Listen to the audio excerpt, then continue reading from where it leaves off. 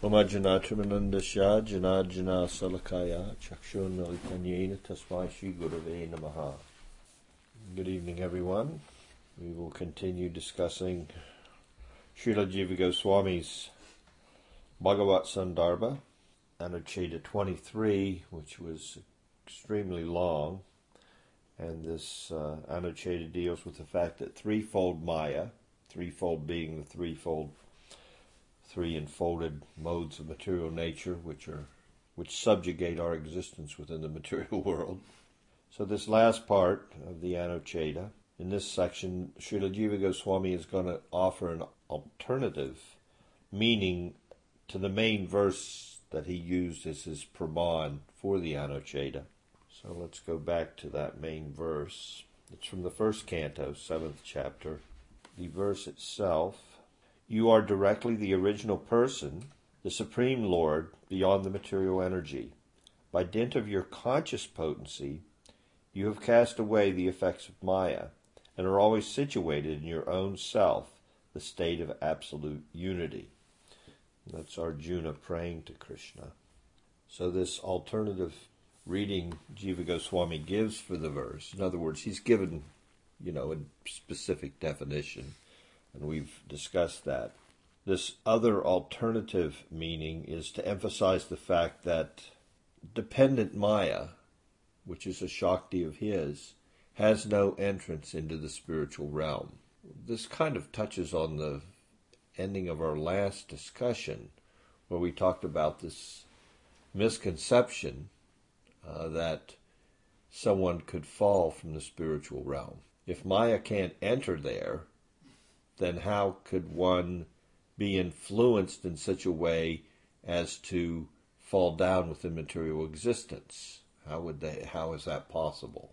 Let's go over this alternative reading. Although the existence of Maya is denied in Vaikuntha, the existence there of the internal energy is confirmed in this verse. You are always situated in the state of absolute unity. This is a paraphrasing, a different translation, so to speak, of Arjuna's verse. So you are always situated in the state of absolute unity, Kaivalya, which is known as liberation and appears as Vaikuntha, your own essential part.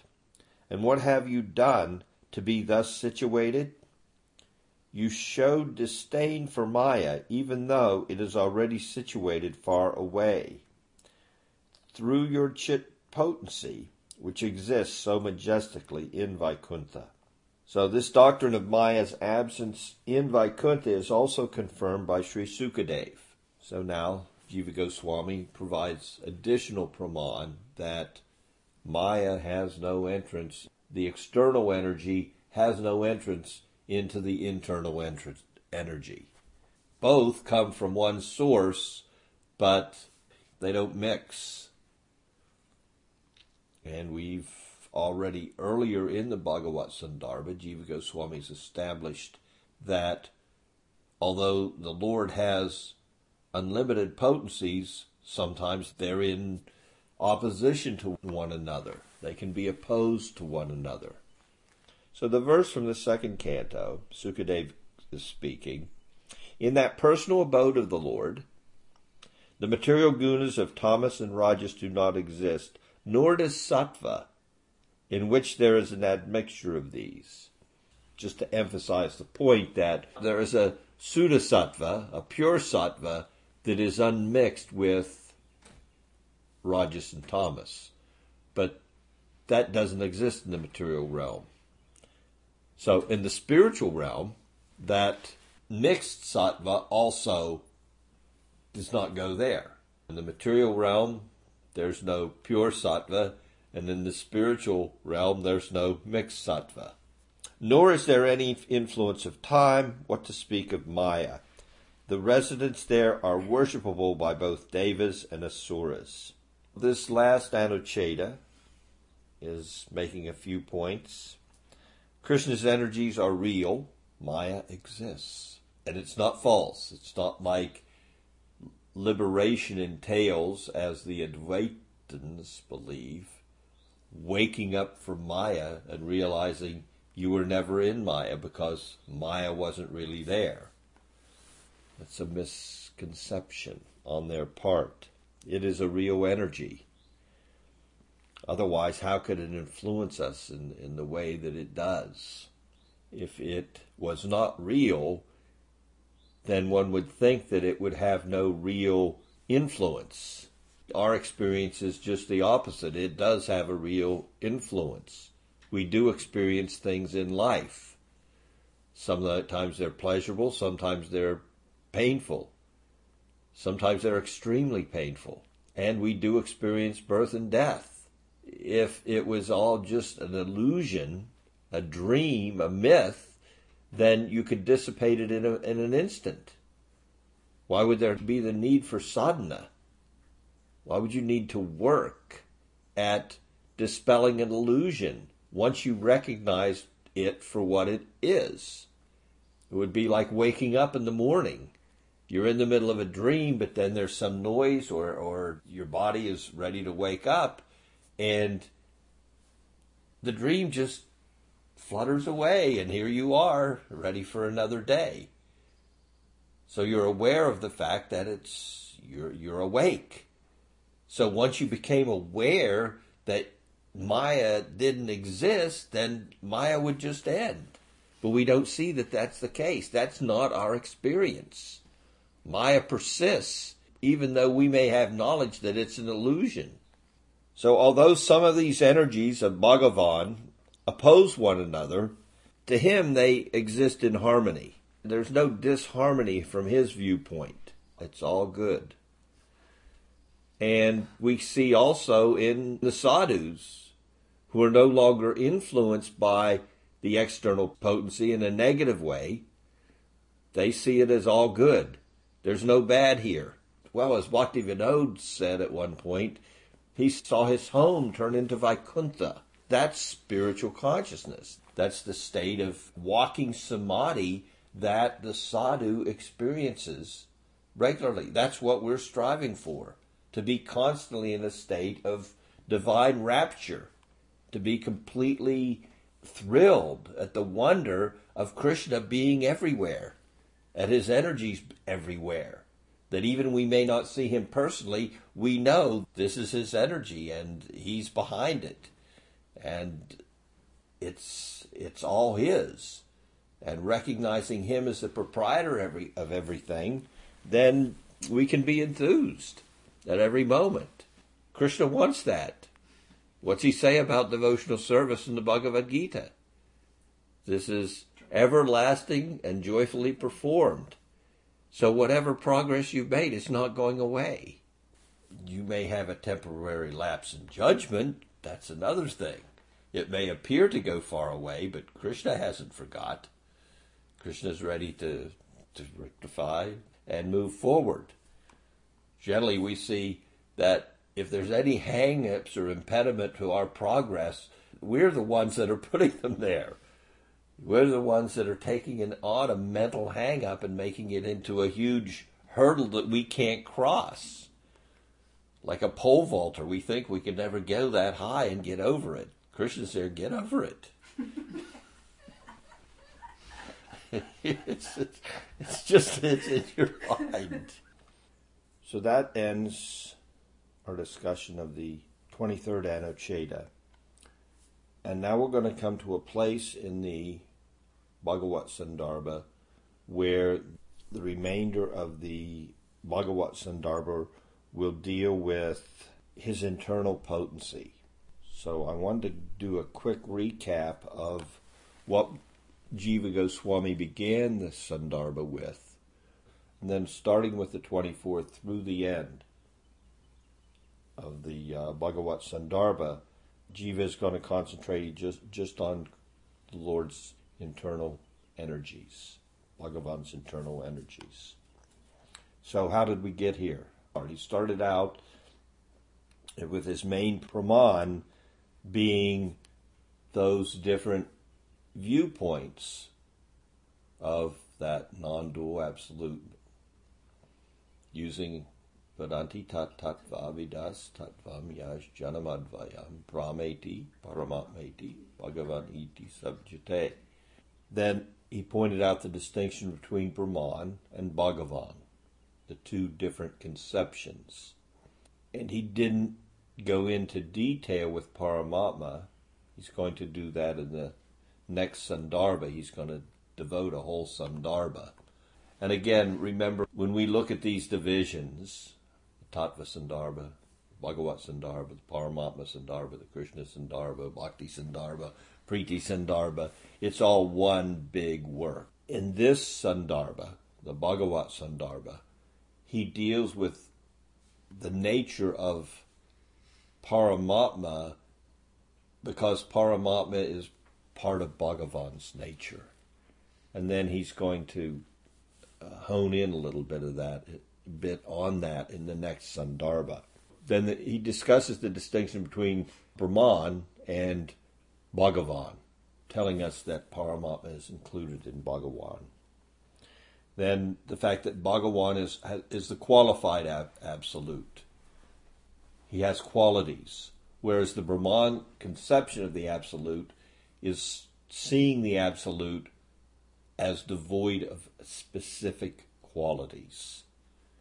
It's that all-encompassing, all-pervasive spiritual energy. Then we went over an Anucheta where he says that Bhagavan is Narayan, and he gave evidence to that point. Then we got into a little bit of what's required on our part to realize Brahman. What are the qualifications of the worshipper of Brahman in order to attain the goal of Brahman realization? And the qualification was what? It was the verse right after the Vedanti Tat verse. And what's required is sadhana to Bhagavan. Even though you're fixed on Brahman realization, you are able to actualize that realization through sadhana to Bhagavan. There has to be a pinch. And as we pointed out, it's interesting from the Vaishnav's viewpoint, it's like Krishna's giving you one last chance. And a lot of devotees, we can see from the Bhagavatam, take advantage of that. The speaker of the Bhagavatam himself, the Kumaras, they were firmly situated in Brahman realization. They were Jivan Mukta. But still, in doing the sadhana of bhakti, they were pulled in. So devotion is the means to Bhagavan realization also. And then it was pointed out that the specific manifestation of Bhagavan that one attains is based upon the mood of the devotee. And the mood of the devotee is coming from the mood of the guru, the teacher. Then we had a nice example of what's it like to realize Bhagavan.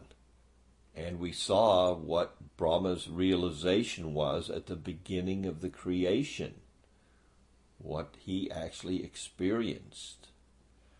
We were given a glimpse, not the whole picture, but enough of the picture to arouse some interest. Then Anucheta dealing with the fact that the characteristics of Bhagavan are inherent, and that is going to be developed even more. So that was developed. This was we're up to the 10th Anucheta. We come up to the 12th Anucheta, the point that even though he has these inherent potencies, they can conflict with each other. And they sometimes do. And that was explained in 3 Anuchetas. And that these potencies are inconceivable. We, from our viewpoint, can't even begin to comprehend how much potency the Supreme Lord has.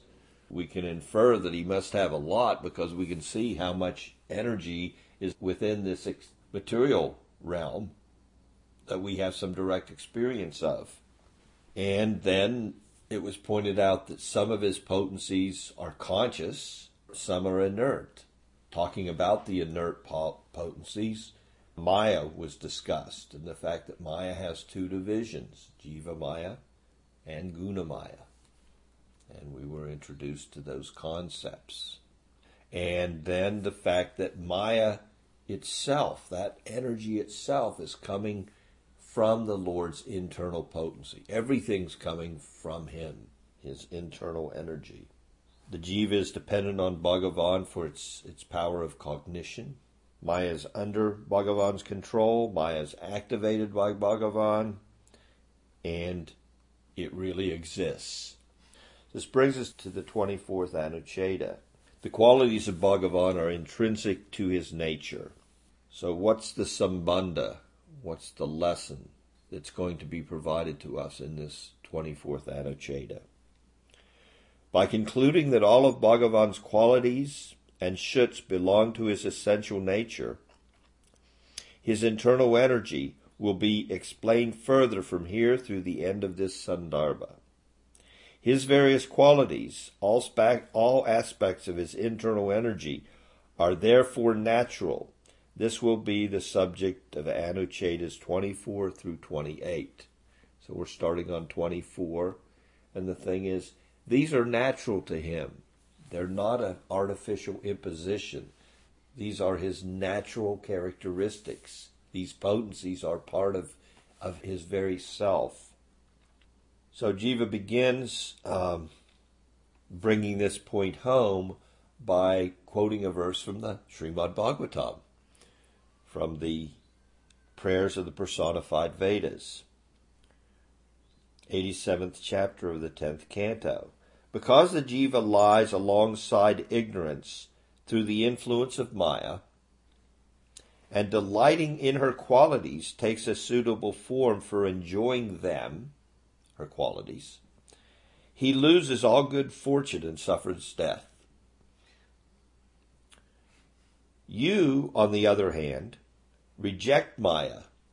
These are prayers to the Supreme Lord. So the personified Vedas are telling the Lord, you, on the other hand, we know about you. You reject Maya. Like a serpent, its skin. And filled with your own opulences, are exalted in your own glory, equipped with the 8 paranormal powers and immeasurable opulences. This connection is made here. You reject Maya as a serpent its skin. It's a natural occurrence. There's no real connection there. When the serpent rejects its skin, it has no use for it. You can't say that the skin was not the product of the serpent. It was.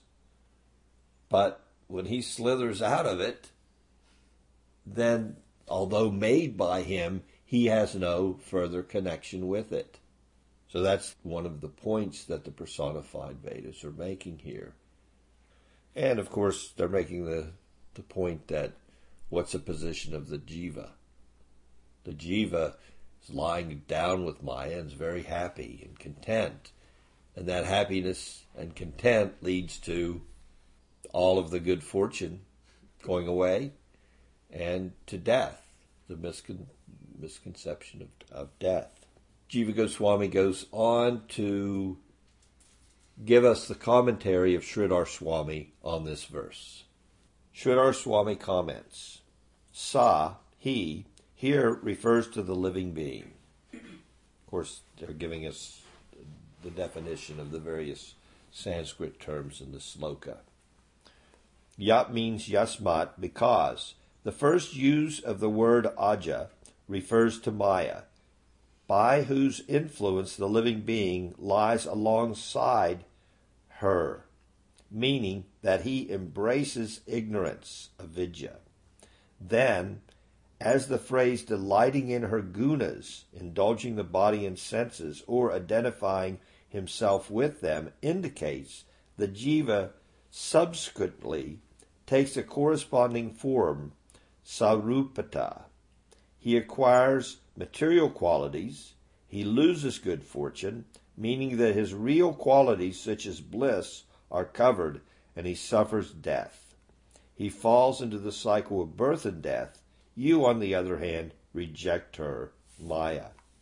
Sridhar Swami goes on, if Bhagavan should object, how can I reject her, who is situated within me? The Shrutis answer, like a serpent at skin. The sense is this. The snake does not much value its skin, even though part of its body.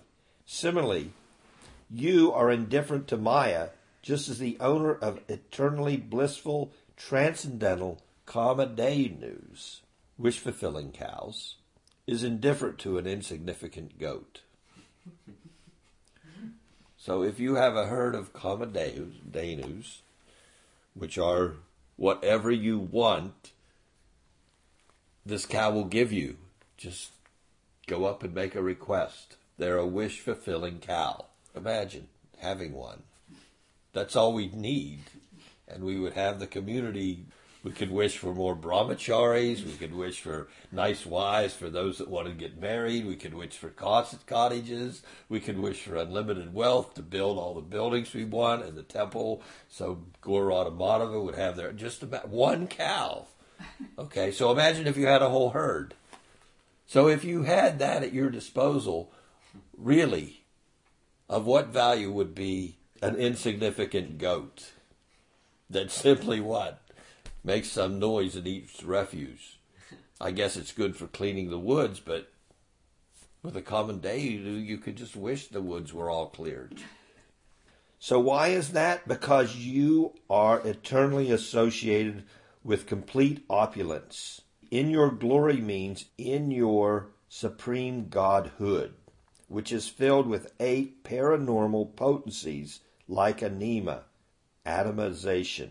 Your exalted means you are worshipped and you are situated. How are you situated? In immeasurable opulence. Unlike in any other, your 8 types of opulences are not limited by time and place.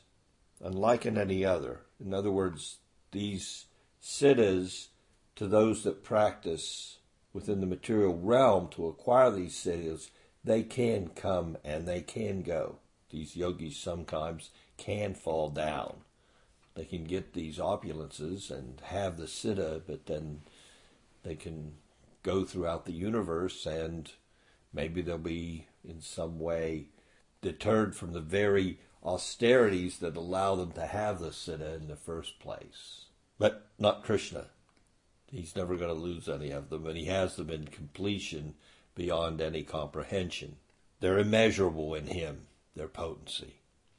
Being completely intrinsic to yourself. Here ends Sridhar Swami's comments. And also, as a reinforcing praman, Jiva points out that Krishna personally informed Uddhava from the 11th canto, Dear Uddhava, gentle Uddhava, these 8 paranormal powers are inherent in me. Well, Jiva just can't leave it there. He has to go on. And he gives another praman regarding these opulences that are inherent in the Supreme.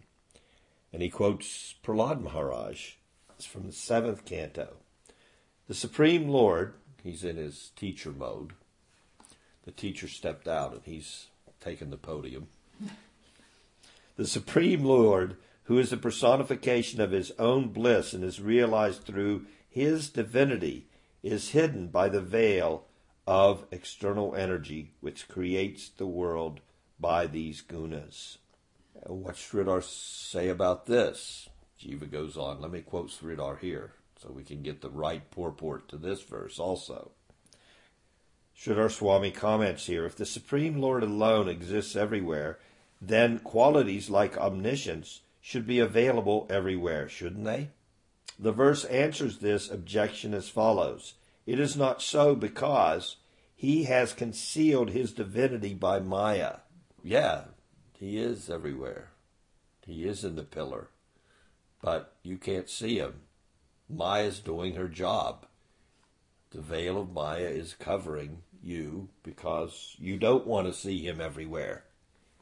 If you did want to see him everywhere, you would accept and fall at the feet of a guru and take to the practice of sadhana bhakti so that you could raise your consciousness to there would be nothing you could see except for Krishna. That's the key to understanding spiritual life. What does Krishna say at the very beginning of the Bhagavatam? What is Maya? Maya is not seeing me everywhere. The whole purpose is to see me in everything. If you don't see me everywhere and in everything, then you're an illusion. Self-realization itself means to see Krishna everywhere. By qualifying Maya with the adjective guna sarga, in the form of the three gunas, it is disclosed that his opulence, like his swarup, is transcendental to Maya. One more praman to bring the point home.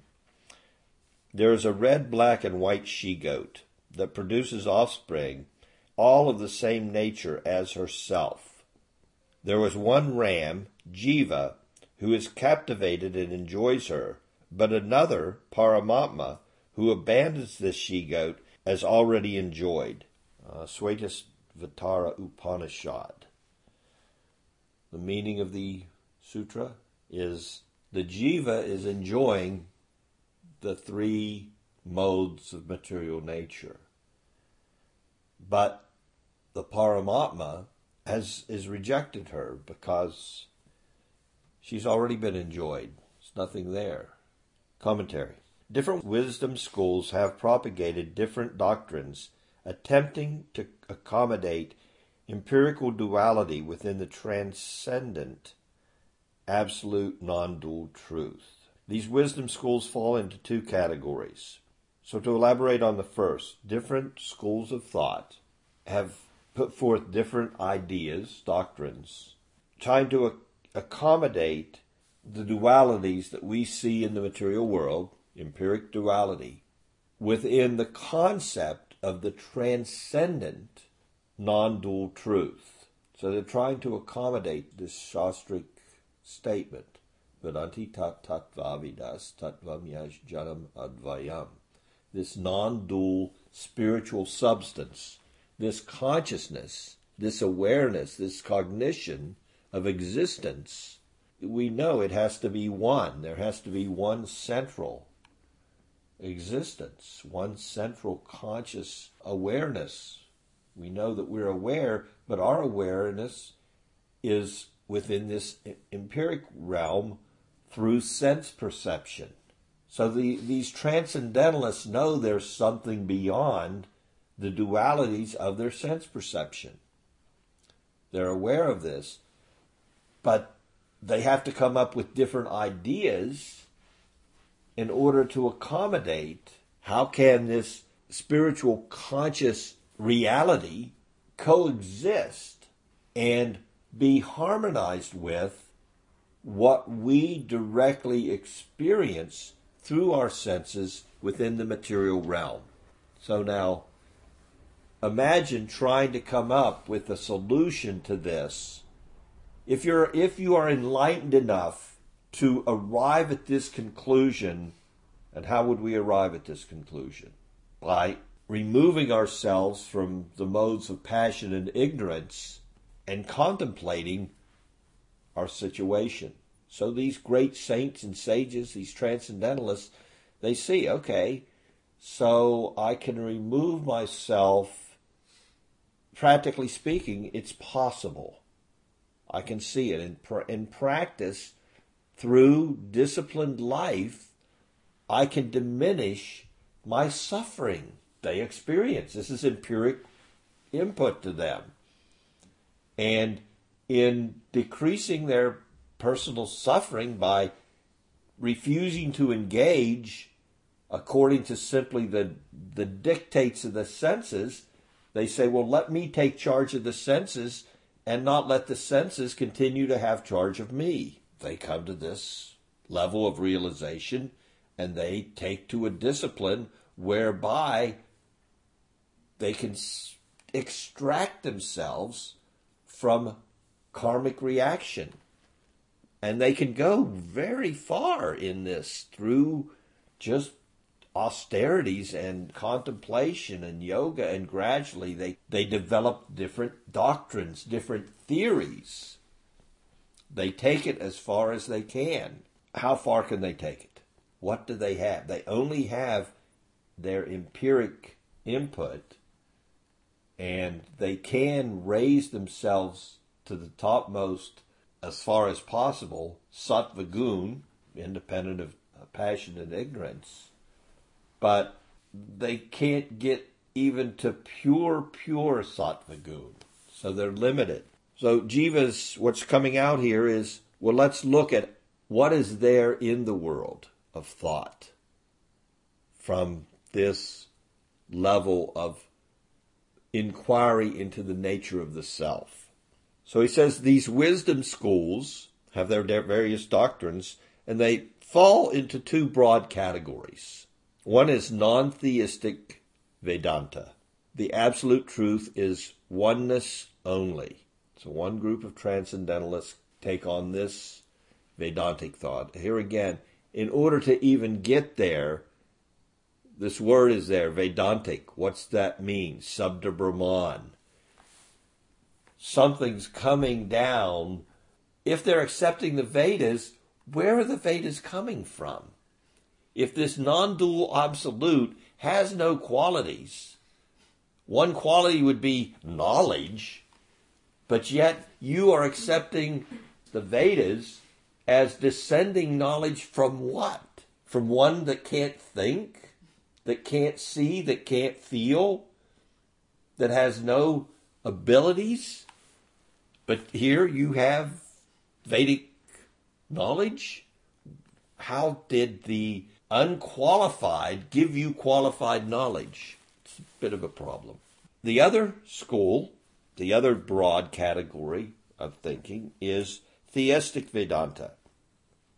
Theistic accepts that the non-dual absolute encompasses all potencies, including personhood and distinction. So Sankaracharya's Mayavad interpretation of Advaitavad is absolute reality as undifferentiated, all-pervading, and devoid of energy, quality, and personhood. There it is, wrapped up right in one little phrase. If you remember that, you'll know Mayavad philosophy. Sankaracharya's Mayavad interpretation of Advaitavad is absolute reality. The supreme, non-dual absolute is undifferentiated. So it's not based on any Shastra. It's just... No, they accept the Vedas. They accept the Upanishads. They quote the Upanishads. Sankaracharya gave his interpretation to the Vedanta Sutra. He wrote his own interpretation. Yes, they accept. So how does that fit in with the no qualities, undifferentiated, like you were just saying? It's a total contradiction. In my opinion, it's a contradiction, but I guarantee you they have their arguments, and they'll take you to task on the fact that we can use Vedanta to, it's okay, we can use it, even though we don't know where it came from, and it definitely didn't come from the absolute, but then again, it's not subject to the modes of material nature, but they'll have their arguments. They will quote the Upanishads to support, Tat Twamasi, you are that. You are that.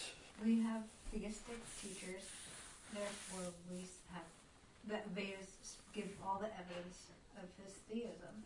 They've had non-theistic teachers, so all the evidence that they've been given prove that the Lord is one person. Just as you are as convinced about this, they have as much evidence on their side. And as much conviction. And as much, which gives them as much conviction as you have. It's all this. It's all the Guru. Back to the simple definition. Learn it. It's easy. Undifferentiated. The supreme absolute is undifferentiated. It's all-pervading, undifferentiated, and devoid of personhood, which naturally entails devoid of potencies. Then we have the theistic, the other side, the theistic Vedantins, which includes the Vaishnavas. who mainly adhere to 5 philosophies, but they're Ramanuja's approach to Vedanta, Madhvacharyas, Nimbarkas, which is from the Kumar Sampradaya, Vallabhacharya, and Sri Chaitanya Mahaprabhu's. And his conception is that of Achinta Bheda Bheda Tattva. A tattva which says that the Supreme Absolute can have both the position of being non-dual, supreme personality, but can also have variegated potencies that even contradict each other, simultaneously one and different in one, inconceivably simultaneously one and different. So I'll stop there this evening. Anything else? Thank you for your association. Hare Krishna.